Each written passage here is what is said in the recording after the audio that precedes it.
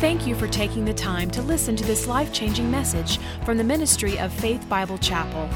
We hope this message will encourage you in all parts of your life. At the end of this message, you will hear more information on how to contact our church family, as well as directions for you to visit us for any of our worship services. Until then, join us for the service in progress. Well, today we're starting a really quick series. Actually, it's only 3 weeks, but we're calling it God's Rescue Plan. And how many here would say that there's been a time in your life when you could recognize that you needed God to rescue you out of something? I think this fits really well, particularly in the season that we're in as a nation and maybe even as a church, that the reality is things are happening. And we need to understand what is God's rescue plan for us. And so it's a 3-week series, and we're going to be looking at really God's people, Israel, out of the book of Exodus, but how that applies to us. And this series is going to be a little different than others. I don't have notes for you today for you to fill in the blank. I'm just going to walk line by line and discover from Scripture what God is saying through the life of Moses, through the life of the children of Israel, and through what God is saying. A couple of things why I enjoy doing this every once in a while, because so many times one of the big questions is, how does the Word of God speak to you? And so as we walk line by line, you'll be able to see how this speaks to us. And this is going to meet all of us, no matter where we are at in the journey of our faith. It's going to meet us today. But I believe God's going to challenge us. He's really going to do something deep in our hearts. And so if you have your Bibles, open up to Exodus chapter 3. And another purpose, actually before we get in, another purpose of going line by line is sometimes when you pull a verse out of this, or half of this verse from Revelation and half of this verse from Luke, it's called what's called hopscotch theology, where you kind of piece it all together to get it to say what you want it to say. And how many know that's kind of dangerous? Some cults have been built on hopscotch theology. And so this helps us to really see the context of what God is doing. So as you turn to the book of Exodus, to understand, Exodus is it's a Greek word, and because I'm a Greek scholar, it means the way out, just so you know that. It just means exit. It's where we get our word exit from. And simply, it helps us to understand that this book is about God providing a way out. And I don't know where you are this morning. I don't know if you find yourself in a place that you feel like you need deliverance. But I want you to know, if you need one now, or if you might face one in the future, God is the God that provides the way out. He's the rescuing God. And that way out doesn't always happen to be the way we want it. I'll tell you this from my own life. There have been times I wanted God to get me out of something, and He did it a way that I never wanted Him to do it that way. But it was because of that way I became a greater follower of Jesus. I was conformed into the image of Christ. Just so you know, our journey as a follower of Jesus is not so it can be a bed of roses and health and wealth and wisdom all the time. There's this thing called that our life on this earth exists so that we can be conformed into the image of Christ. And how many know that being conformed into that image isn't always the most fun process? Because we have to die to ourselves. Everyone say, die to ourselves. That's hard, but it's part of the process. And it's what God wants for us. And so as we look into this book of Exodus, it's actually one of the great thrillers of the Old Testament. It's about God making a way out for His people. And Exodus begins with God's people of Israel. They were enslaved and they were oppressed by Egypt. And what's interesting, if you think about this, when you read the end of the book of Genesis, the reason why the Israelites were in Egypt was because it was God's provision for them to be there in the first place. Joseph, who was a Hebrew, went ahead of his brothers, went ahead of the children of Israel. God elevated him to a place of influence in Egypt, which was the most powerful nation or kingdom on the planet. And because of Joseph being elevated, he brought his family and the Israelites to Egypt because there was a massive famine. And so he saved them. So at first it was God's provision for them. But now generations has passed. And everybody's forgotten about Joseph. Everybody's forgotten about how much everyone loved him and how much how much people actually loved the Israelites during Joseph's time. Everyone's forgotten about it. But here's the problem. The new Pharaoh is insecure. Anyone ever known an insecure leader? Okay, don't point at me. Just if you know what. That was funny, I thought. Okay. It was funny. Thank you. Yeah. This new Pharaoh, he's insecure. So he's like, listen, the Israelites are basically, they're having too many babies. They're growing. Their population is growing. So he made a decree. He says, I'm going to enslave the Israelites. So he enslaved them to build his kingdom, to build his walls, to build his palaces. He said, I'm going to enslave them. And this is, as you read Scripture, you will literally find this. He thought, I will enslave them, make them work so hard, they won't have time to make any more babies. It was his form of birth control. I guess how it worked. They were so tired, and so he thought, that's what I'm going to do. So they were increasing in numbers, and so he clamped down on them. And this is what the series is all about, is that God delivers his people from the hands of Pharaoh. And so we're going to be looking at this for 3 weeks, but I have one point for you today. Everyone say amen. Amen. Well, not that enthusiastic, but I have one point for you today. I want you to take this point away. And I guess if I didn't have this one point, it'd be pointless. But you think about that for a moment. I know, stupid jokes. Move on, Jay. Okay, all right. And here's the point. I want you to write this down on your blank notes. Is that God's presence always precedes his deliverance. God's presence always precedes his deliverance. When God is about to rescue his people, whether it's this story we're about to read, other stories in the Bible, or your own life, God always begins by showing up in a really unique, special way. He shows up. There's an encounter with him. And usually, and many times, he shows up to an individual. And then that individual he uses to lead other people to that similar experience of God's presence. So God's presence is always at the heart of his rescue plan. He's actually there walking with you. He's in the midst of you. And it's because in the middle of it, you need to understand this.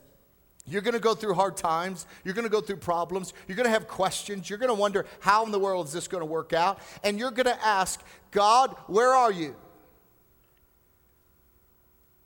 And God is going to reveal himself to you and say, I've been with you the whole time. But it's in these moments that God reveals himself in a unique, special way that we're going to find in Exodus chapter 3. So, Exodus chapter 3, God shows up to one of these people, one of his people. And something amazing happens. And so let's just look at first, starting Exodus 2:23. During that long period, the king of Egypt died. The Israelites groaned in their slavery and cried out, and their cry for help because of their slavery went up to God. God heard their groaning, and he remembered his covenant with Abraham, Isaac, and Jacob. So God looked on the Israelites, and he was concerned about them. So there's something that happened. Now they're enslaved. So the beginning of God's rescue plan, I just want to set this up. He meets with a man named Moses. And I want you to get to know Moses today. You might think, Jason, I got Moses pegged. I watched Prince of Egypt. It was great. I know all about it. But I want you to walk through his journey. And I believe God wants to speak something to us through his journey. We're going to walk it line by line. It's going to be a lot of fun. But if you read in chapters 1 and 2, because we're going to be in chapter 3 today, Moses is a boy who was born into a Jewish family during a time of genocide. So there was a decree that went out that every boy was to be killed. So the whole slavery bit about them having no more children actually didn't work. They were having kids. And Pharaoh said, I want all the midwives who are helping deliver children to kill every boy, to kill them. Well, the midwives didn't want to do that, and so they ended up hiding babies, and that's actually what happened to Moses. Moses was one of those babies that was hidden, and his mother puts him in a basket, and he tucks him away in the cottontails of the Nile River, and little close, she floats him a little closer. She had to be strategic, Because one day, Pharaoh's daughter, who was a princess, comes out. She hears a baby crying. She goes over to, and the sovereignty of God happens, and she takes this child as her own into her home. Now, as she brings the child into her home, she thinks, I need a nurse to take care of this child. And who does she go to? She actually goes to Moses' mother and invites her to be the nurse that takes care of Moses. It's pretty remarkable. But all of this is very important because you see the strategy of God in God's rescue plan for his people. And so this is part of Moses' journey. So this is the context in which Moses grew up. It has to be confusing for him. He was raised as a prince, as one of the children as the Pharaoh, or the children of the princesses. And he knew Egyptian, but he was raised by a Jewish mother, really. And so he was torn between these two areas. And it had to be that his mother, as she took care of them, as she nursed him, as she held him, whispered over his life his true identity and who he actually really was. I can imagine as she held him, she told him stories of Abraham, Isaac, and Jacob, and Joseph. How God had delivered you, Moses, from being killed. I stuck you away in the cattails, and God took you. She had to tell a story. Maybe it was a child's story, and she didn't tell him the truth till he was older. I'm going to tell you a story, Moses. There was a boy who went on a great adventure down the great Nile River. And he went it from crocodiles, and maybe it was the script that Prince of Egypt was written from. And he went through the cattails, and he came up along the edge, and a princess walked out of the castle and took this boy into her and made him a prince of Egypt. And then one day she said, Moses, you know that story I've been telling you for all these years? That's you. And so she continued to speak into his life. And it's to this person, Moses, that we find that God reveals himself. And so this is the backstory of what we're looking at today. So let's look at Exodus chapter 3, verse 1, and we'll just begin the journey here today. Now Moses was tending the flock of Jethro. And I'll address in just a moment, what in the world is he doing tending the flock of Jethro? His father-in-law, the priest of Midian.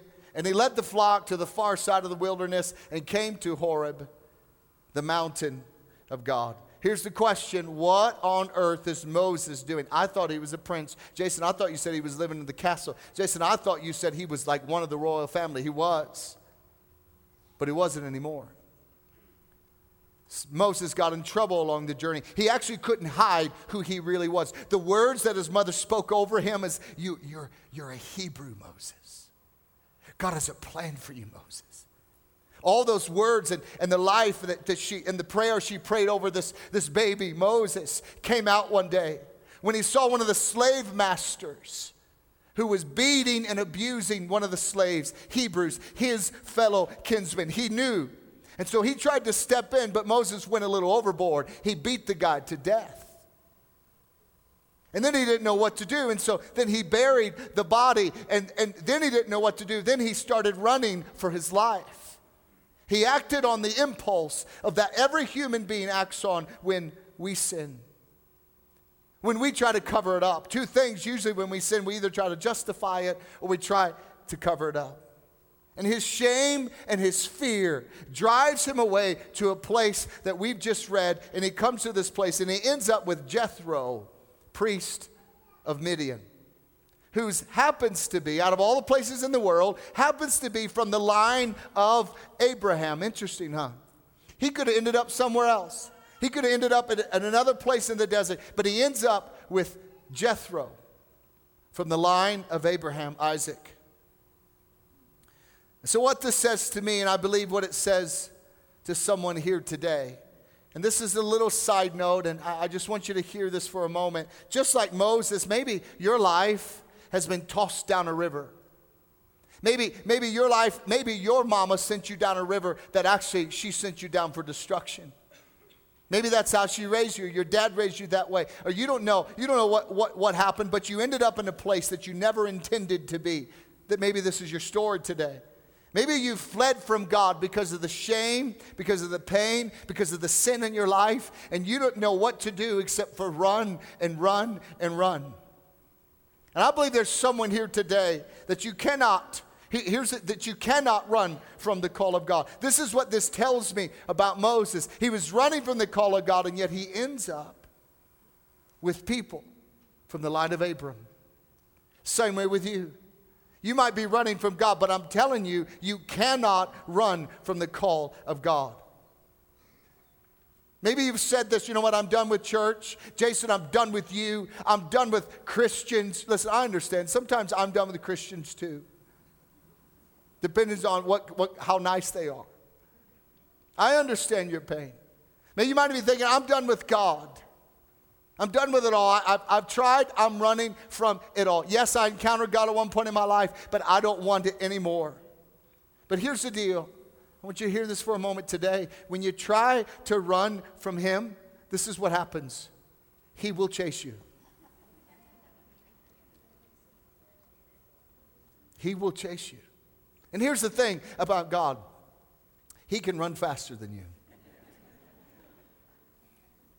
He's actually in all places at all times. So when you get to the place you thought you were running to, guess what? He's there. I mean, David said himself, man, where can I go? I can go to the heights of heights, to the lowest of depths. And guess what? God, you are still there. And God puts people in your life and circumstances in your life that He constantly reminds you of God's call in your life. That happened to me in my life. No matter where I turned, I was constantly reminded of God's call in my life, God's hand in my life. Not particularly to be here with you, just to be His son. Just to, no, I've called you, Jason. No, my hand's on you, Jason. I remember sitting in church services and just trying to be calloused and trying to not worship God. And all of a sudden there would be such a grip on my heart, I would begin to weep. Why? Because God was chasing me. He put people in my life to challenge me, to love me, until finally I'm like, I give up. I'm yours. Take me. That might be you today. But I want you to know God wants to meet you here today. So here we have Moses. He's ran away. He's married into this family because he has a father-in-law, Jethro. He's taking care of sheep, and he comes to a mountain called Horeb. Now, this is the fun of this journey. If you don't mind the details, we're just going to walk through this. So he comes to this mountain called Horeb, and it's called the mountain of God. Now, listen to this. Another name for this mountain later is what's called Mount Sinai. But with this mountain right here, Horeb, it's totally ordinary. There's nothing special about it. There's nothing awesome about it. It's totally ordinary. God hasn't ascended on it yet. God hasn't given the Ten Commandments from it yet. It was ordinary. So Moses is in an ordinary place like you are today. He's a murderer. He's a fugitive. And then we go on to read verses 2 through 3. There, at this ordinary place in Horeb, an angel appears to him in flames of fire from within a bush. Moses saw that though the bush was on fire, it did not burn up. So Moses thought, I will go over and see this strange sight, why the bush does not burn up. It's just interesting. It just seems so practical. He sees the bush, it's not burning, and he says, and I shall go over and see the strange sight, why the bush does not burn up. Because it's ordinary. There's nothing fantastic about what's going on. I mean, he's in the wilderness. He's seen shrubs catch on fire before. But this one was different because it wasn't burning up. I believe this is significant. I believe it's significant that it is God who meets us in the midst of our ordinary. God always tends to meet us in the midst of our regular lives, our everyday lives. There are mountaintop moments which we love, and we love it. It's like, yes. And what happens is, though, we try to live our lives from one mountaintop moment to another mountaintop moment to another mountaintop moment. And we never go down into the valleys, and we never work out what it means to trust God in the valleys. And I believe in order for us to experience what God really has for us, it's that we have to walk with Him. We have to apply, what does it mean to follow God in my everyday, mundane life? Because we want God to refine us, but we want Him to refine us in the midst of a great opportunity. We want him to refine us from a place that, yeah, I don't mind being refined as long as I've arrived and here I am. We want to be refined in the process that a light would shine from heaven and shine on us and say, this is my child in whom I am well pleased. Step back and watch me refine him. But it doesn't work that way, does it? It's the refining and the quietness of our own lives where God begins to deal with us. He begins to shape us. In the midst of our storm, when we are in absolute doubt of if God really loves us, he begins to shape us into who he wants us to be. It's the reality that our private lives, we want God to elevate us to a public place or a place of influence, and then in that place refine us. But no. He says your private life will be what dictates your public life. God shows up in the ordinary, and then he begins to make it unordinary. So we move on in the story to verse 4. And this is what happens. When the Lord saw that he had gone over to look at the shrub that was burning but not being consumed, God called to him from within. Now this is where it gets weird. For real, this is where it gets weird. This is where it goes from like kind of extraordinary to now this is crazy town. God called him from within the bush, Moses, Moses. And obviously Moses responds, here am I. What else is he going to say to a talking bush? Here am I. Here I am. So think about this. Not only is the shrub not burning, now the shrub has a voice. Not only does the shrub have a voice, but here, this is where it goes to the next level. The shrub knows my name. This is VeggieTales going on right here. I'm sure he had a little song, Anyway. Things just went from ordinary to extraordinary.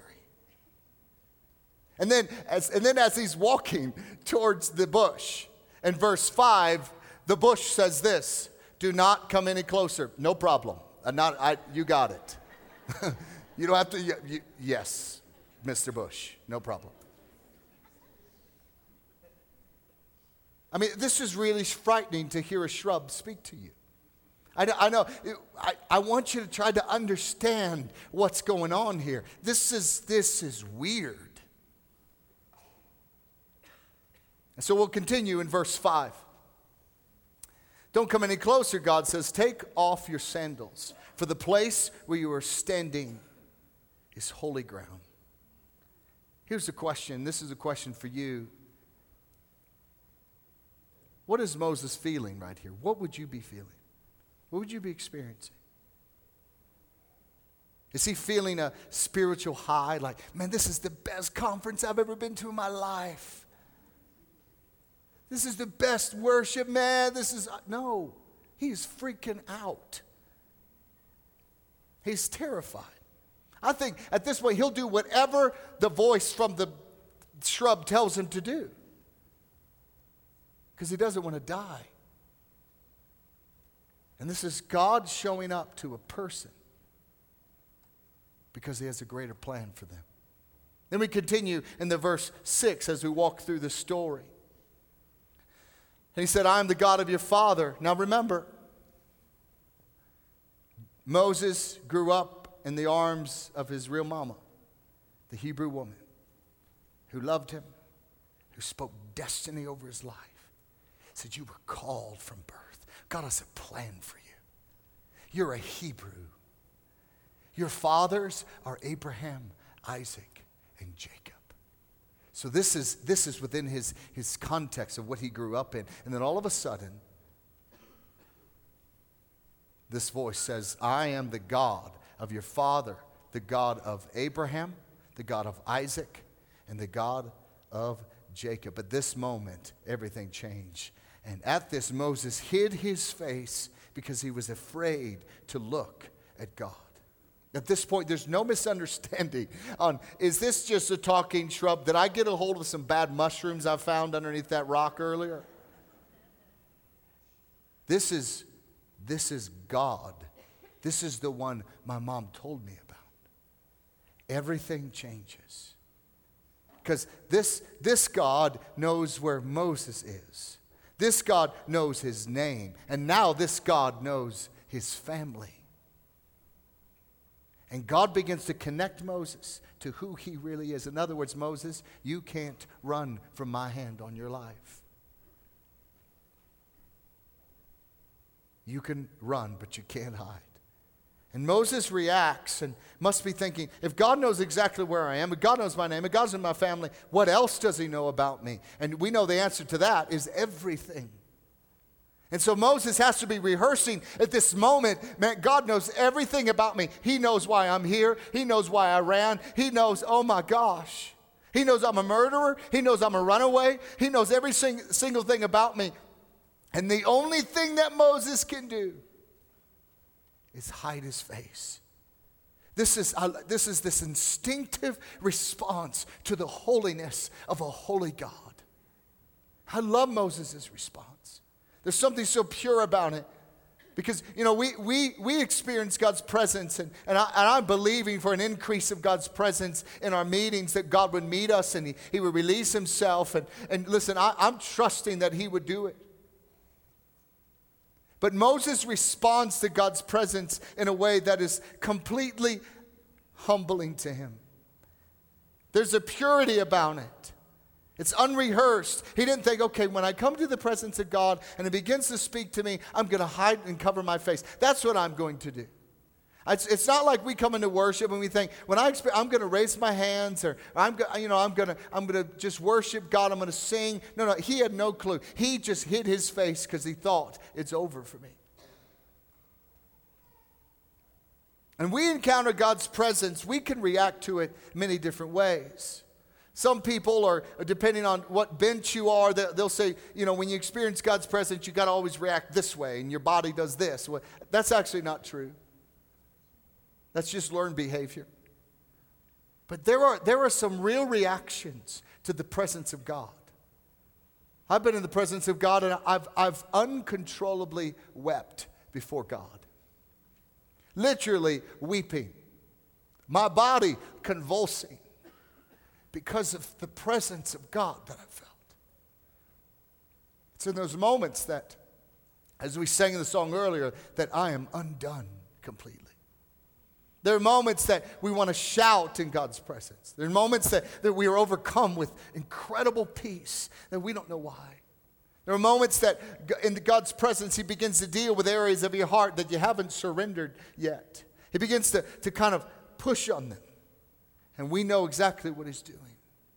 There are moments that he encourages us. He puts courage in us. It is the presence of God that we find fullness of joy. But what happens is when we grow up in church or we experience worship a lot, we become familiar with the presence of God. It's not something special anymore. And we gather together and we worship and we sing and we reflect on him. But we need to remember, and this is what I want you to understand today. We need to remember that when we worship, according to Hebrews chapter 12, the one in whom we worship is called an all-consuming fire. That's in the New Testament. He is an all-consuming fire. That we have been given access to this God through a relationship in Jesus Christ, whom by his voice created the heavens and the earth. Whom by he spoke and he flung the planets into space as they are. He measures the universe by the span of his hands. And we come into his presence. I want God's presence to be normal for my life, but I don't want my response to ever become normal. I want my response to always respond in a way that I believe God and I can submit to whatever God is doing. This Moses hiding his face, it's at this point that we see that God has not set up this encounter to consume or to kill Moses. He set up this encounter to use Moses. It's the beauty of a God who called you by name today. And he says, come closer to me. This isn't a power play by God and Moses to destroy Moses. Not at all. He knows Moses' brokenness, and he knows your brokenness. He calls you closer just like he calls Moses closer because he wants to remake Moses. He wants to redeem Moses. And ultimately, he wants to rescue Moses. And the rescue of God's people begins with the rescue of Moses. So many people today paint a picture of God to be one that is mad. And I'll tell you this, the church has failed at representing God the right way. I remember I grew up in a church and that you weren't supposed to chew gum in church. It's a sin, I guess. I don't know. This is just one thing. Led by a very dominant pastor. So I'm chewing gum in church one Sunday night. I can tell you the night. I can tell you where I was sitting. And he stops his message. And he calls my name. He says, Jason, come up here. I stand up. I walk forward. And he has me put my gum on the pulpit.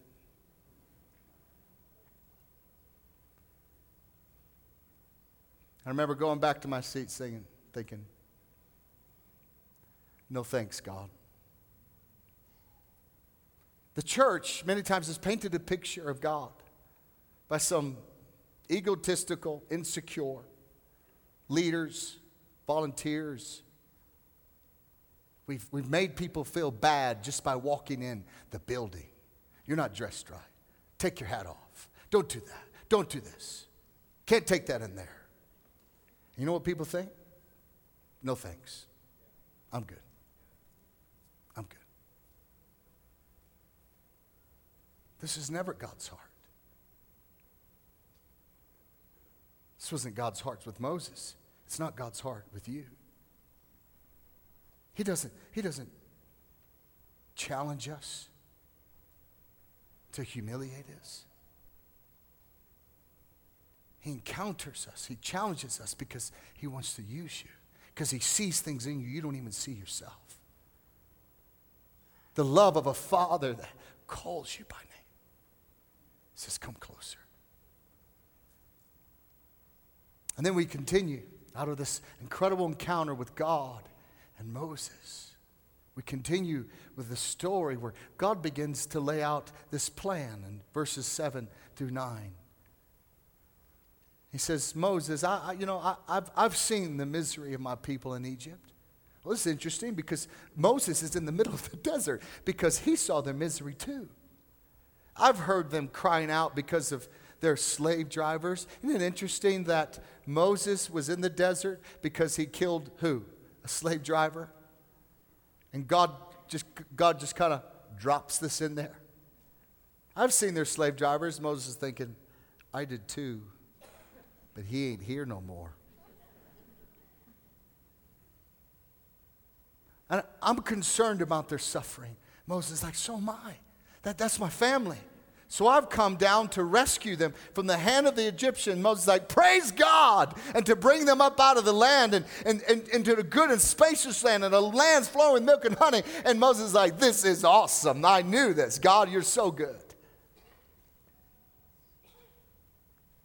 So Moses is like, this is fantastic. God has a plan to rescue the Hebrews. Moses thrilled. And then, verse 10. So now, you go. I'm sending you to Pharaoh to bring my people, the Israelites, out of Egypt. Excuse me? You know, I'm here because I'm running from them. You know that, right? Excuse me. And this is one of those requests, these moments between God and Moses. It's kind of like, have you ever been asked to do something? I want you to go do this. And you're like, no, sorry. And the person who asked you is like, yeah. And you're like, yeah, you're still going to do it. This is what's happening. Moses shaking his head no, and God with a smile on his face is nodding his head like, yes, you are. And when you read this, you have to also ask this question too. God loves his people. He obviously is concerned for them. He created them. He has a plan for them. Why doesn't God just do it himself? Why get Moses involved? And this is one of the keys that you can find as you walk line by line, is this one here. I want you to hear this.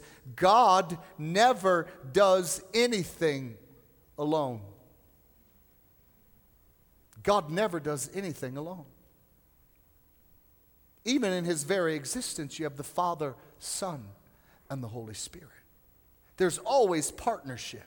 God is wanting to invite you into his process of rescuing people.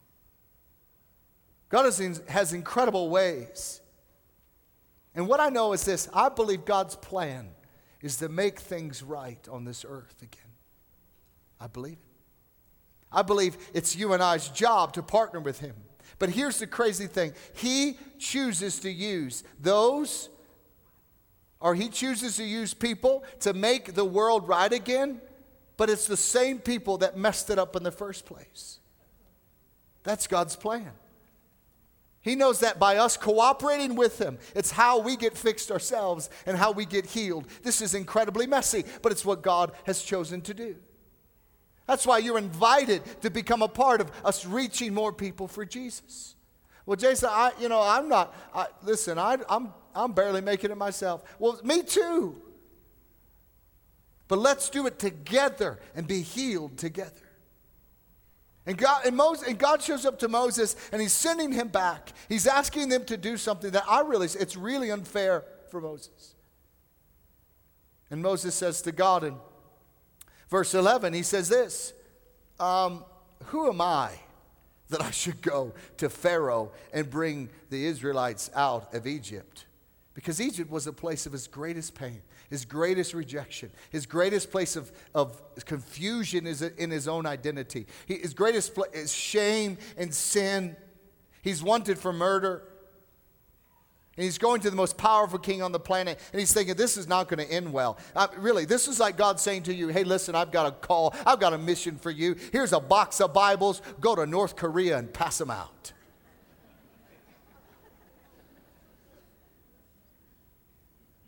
That's what he's saying. Like, this isn't going to end very well. And God's response to him and his fear but God, I don't think, who am I? I don't think you understand. This is God's solution. Exodus 3:12 is this: I will be with you. In other words, God said, Moses, you're right. This is a suicide mission. You got that one right, buddy. There's no hope for you. You're never gonna pull this off. But I've got a plan that's going to help you succeed. You know what it is, Moses? I'll be with you.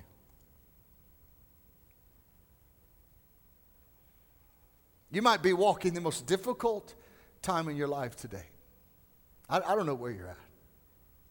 You can't see how you're going to survive. You can't see how you're going to do what God's placed in front of you. You might wake up in the middle of the night with anxiety gripping your heart and your mind, and you can't shut it off. And you can't find a solution on how to succeed. This is for you. God simply says, I'll be with you. God, I don't know what to do. I'll be with you. But Lord, if I don't make right decisions, a lot of people are going to hurt. I'll be with you. But Lord, I've never gone this way before. I'll be with you. Then we continue in verse 12. I will be with you, and this will be the sign that it is I who have sent you. Whenever you brought the people out of Egypt, you will worship God back on this mountain. And Moses has to be thinking, can you give me a sign now? You mean after I go, put my neck on the line, then you'll give me a sign? Thanks a lot. Obviously, he doesn't know everything that's going to come to play, which we're going to address over the next couple weeks. All of this happens with Moses before anyone's rescue ever happens. Because God's presence always precedes his deliverance. This is really our story too, isn't it? This is why you're here today. God showed up to you in some way along your journey. At some stage in your life, God showed up to you. Those folks who got baptized today got baptized because God showed up somewhere in their life and haunted them and chased them down and started speaking from a bush to them. Maybe not a literal bush, but he started speaking to them that they had to realize this is God. And this is where it all begins. For me, as a young boy, I encountered God. His conviction fell on my heart in the midst of that same church that made me feel filthy. God's presence fell on me. I can tell you the night I gave my life to Jesus, I found a quarter on the floor. It was a 1976 quarter. I thought, this is a good night at church. I just got some money. But I remember at the end, and I remember sitting in my chair, and I was crying. I didn't know why. My mom said, son, what's going on? I said, I don't know. And she says, sweetheart, you want to give your life to Jesus? I said, yes, I do. And I gave my life to Jesus. And I remember something shifted inside of me, that I encountered the living presence of a living God who made me feel like I need you because I can't do this on my own. And as I came to them, he then embraced me as his own. And I realized I cannot live life without you. I had fire in my bones. And his presence has always been with me my whole life. Even when I went off the rails, even when I thought I'm going to go my own way, he kept showing up. He kept chasing me down. He wouldn't give up on me. He just kept on keeping on. And that's why I'm here today.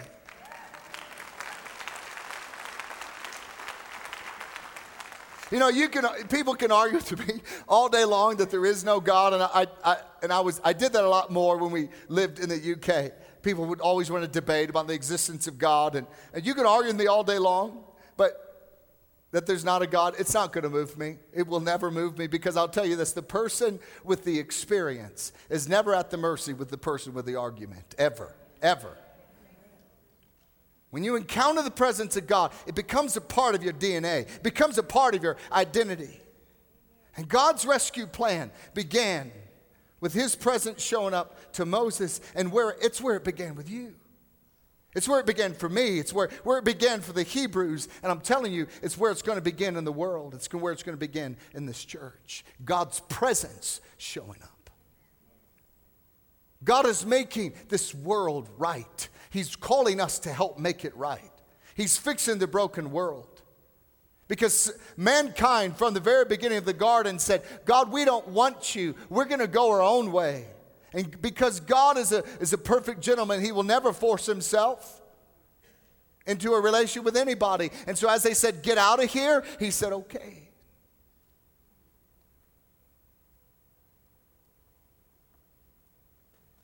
But God, because he never does anything alone, chooses to use you and me to bring his presence and to carry his presence back into the world. That when you walk into Starbucks, you are carrying the presence of God Almighty. When Paul says that you are the sanctuary, what dwells in you is the power and the presence of the Almighty God. It was the same word when he said you are the sanctuary, the same Greek word as he used when he said in the Holy of Holies. So when Paul says you are the Holy of Holies, so wherever you walk, you are carrying the presence of God. You're not trying to get it somewhere and say, oh, come follow me. This room right here, this is not the sanctuary. You are the sanctuary. God's presence isn't to fill a room, it's to fill people. God said, I no longer dwell in houses and buildings built by human hands. I dwell in you.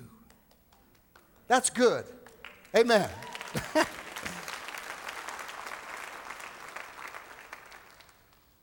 And so we're walking through the story of Exodus, not just so we can understand more about God, that's important, that's good. Not just so we can understand scriptures more, that's wonderful. It's because it's directly applicable to our lives. That we live in a broken world that is looking for people who have encountered the presence of the living, holy God. Jesus has come to make us alive.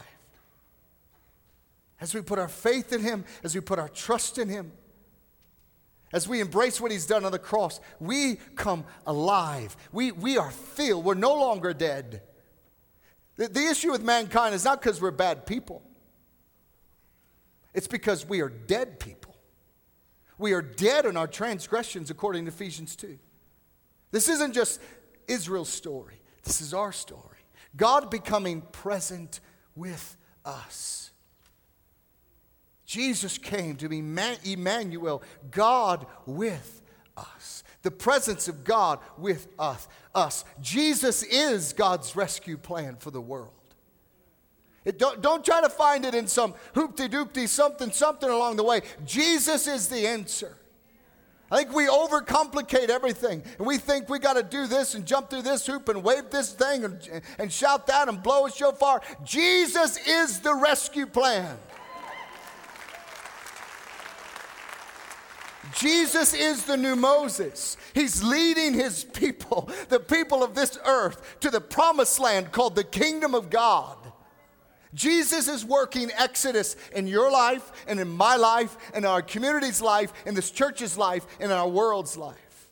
He's bringing us out of slavery. He's breaking the chains on our lives. He's leading us into the peace and to the freedom that he offers us. And according to Hebrews, all those who are in Christ Jesus can come boldly to the throne room of grace, experiencing his presence. This is the gospel, and this is good news. The commission of Jesus to the disciples was, listen, you go and you change the world. You make it different. You transform it. And they're like, okay, but how are we going to do this? He says, don't worry. I'm going to be with you always to the very ends of the age. In other words, I will never leave you, nor will I ever forsake you. What we need is an encounter with the presence of God. When's the last time you got alone with God? When's the last time you sat in your bedroom? You said, God, I want to encounter you. When's the last time during worship you said, I'm not going to be familiar with this, what we go through. I'm going to encounter your presence. It is in that encountering of God's presence that God begins to work his rescue plan. Not just for you, for your family. It's where he begins to put a fire in your heart for the Hebrews that are still in slavery back in Egypt. And he says, go get them. And you, like me and Moses, we say, who, me? Me? And he says, I'll be with you. I don't want to go anywhere unless he's with me. I don't want to do anything unless he's with me.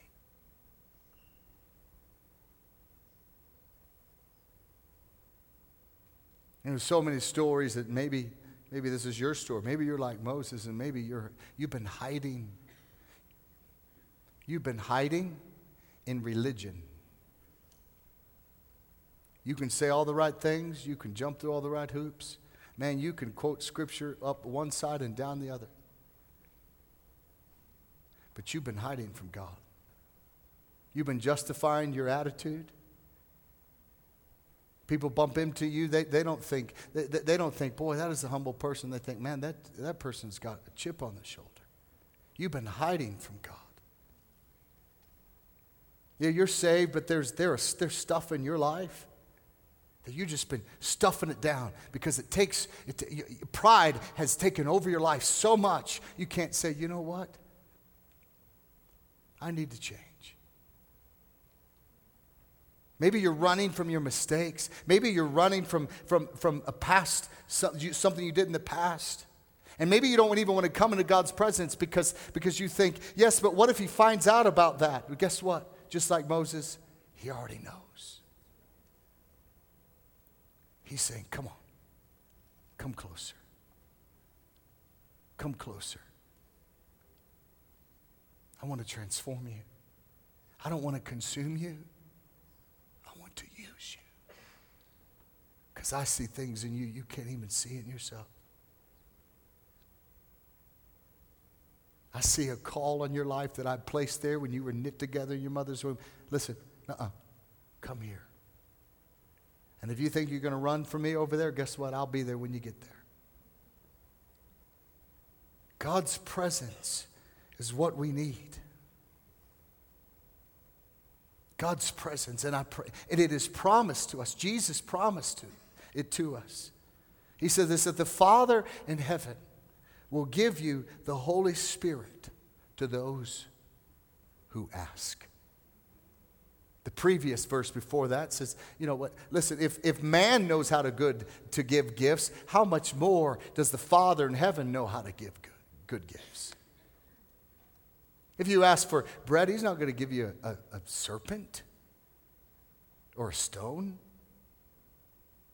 When's the last time that you said, Holy Spirit, I want more of you in my life. I want more of your presence in my life. We hope that this message has spoken something personal to you. If you would like more information about our church family or service times, please call us at 303-424-2121 or visit us at our website, www.fbci.org.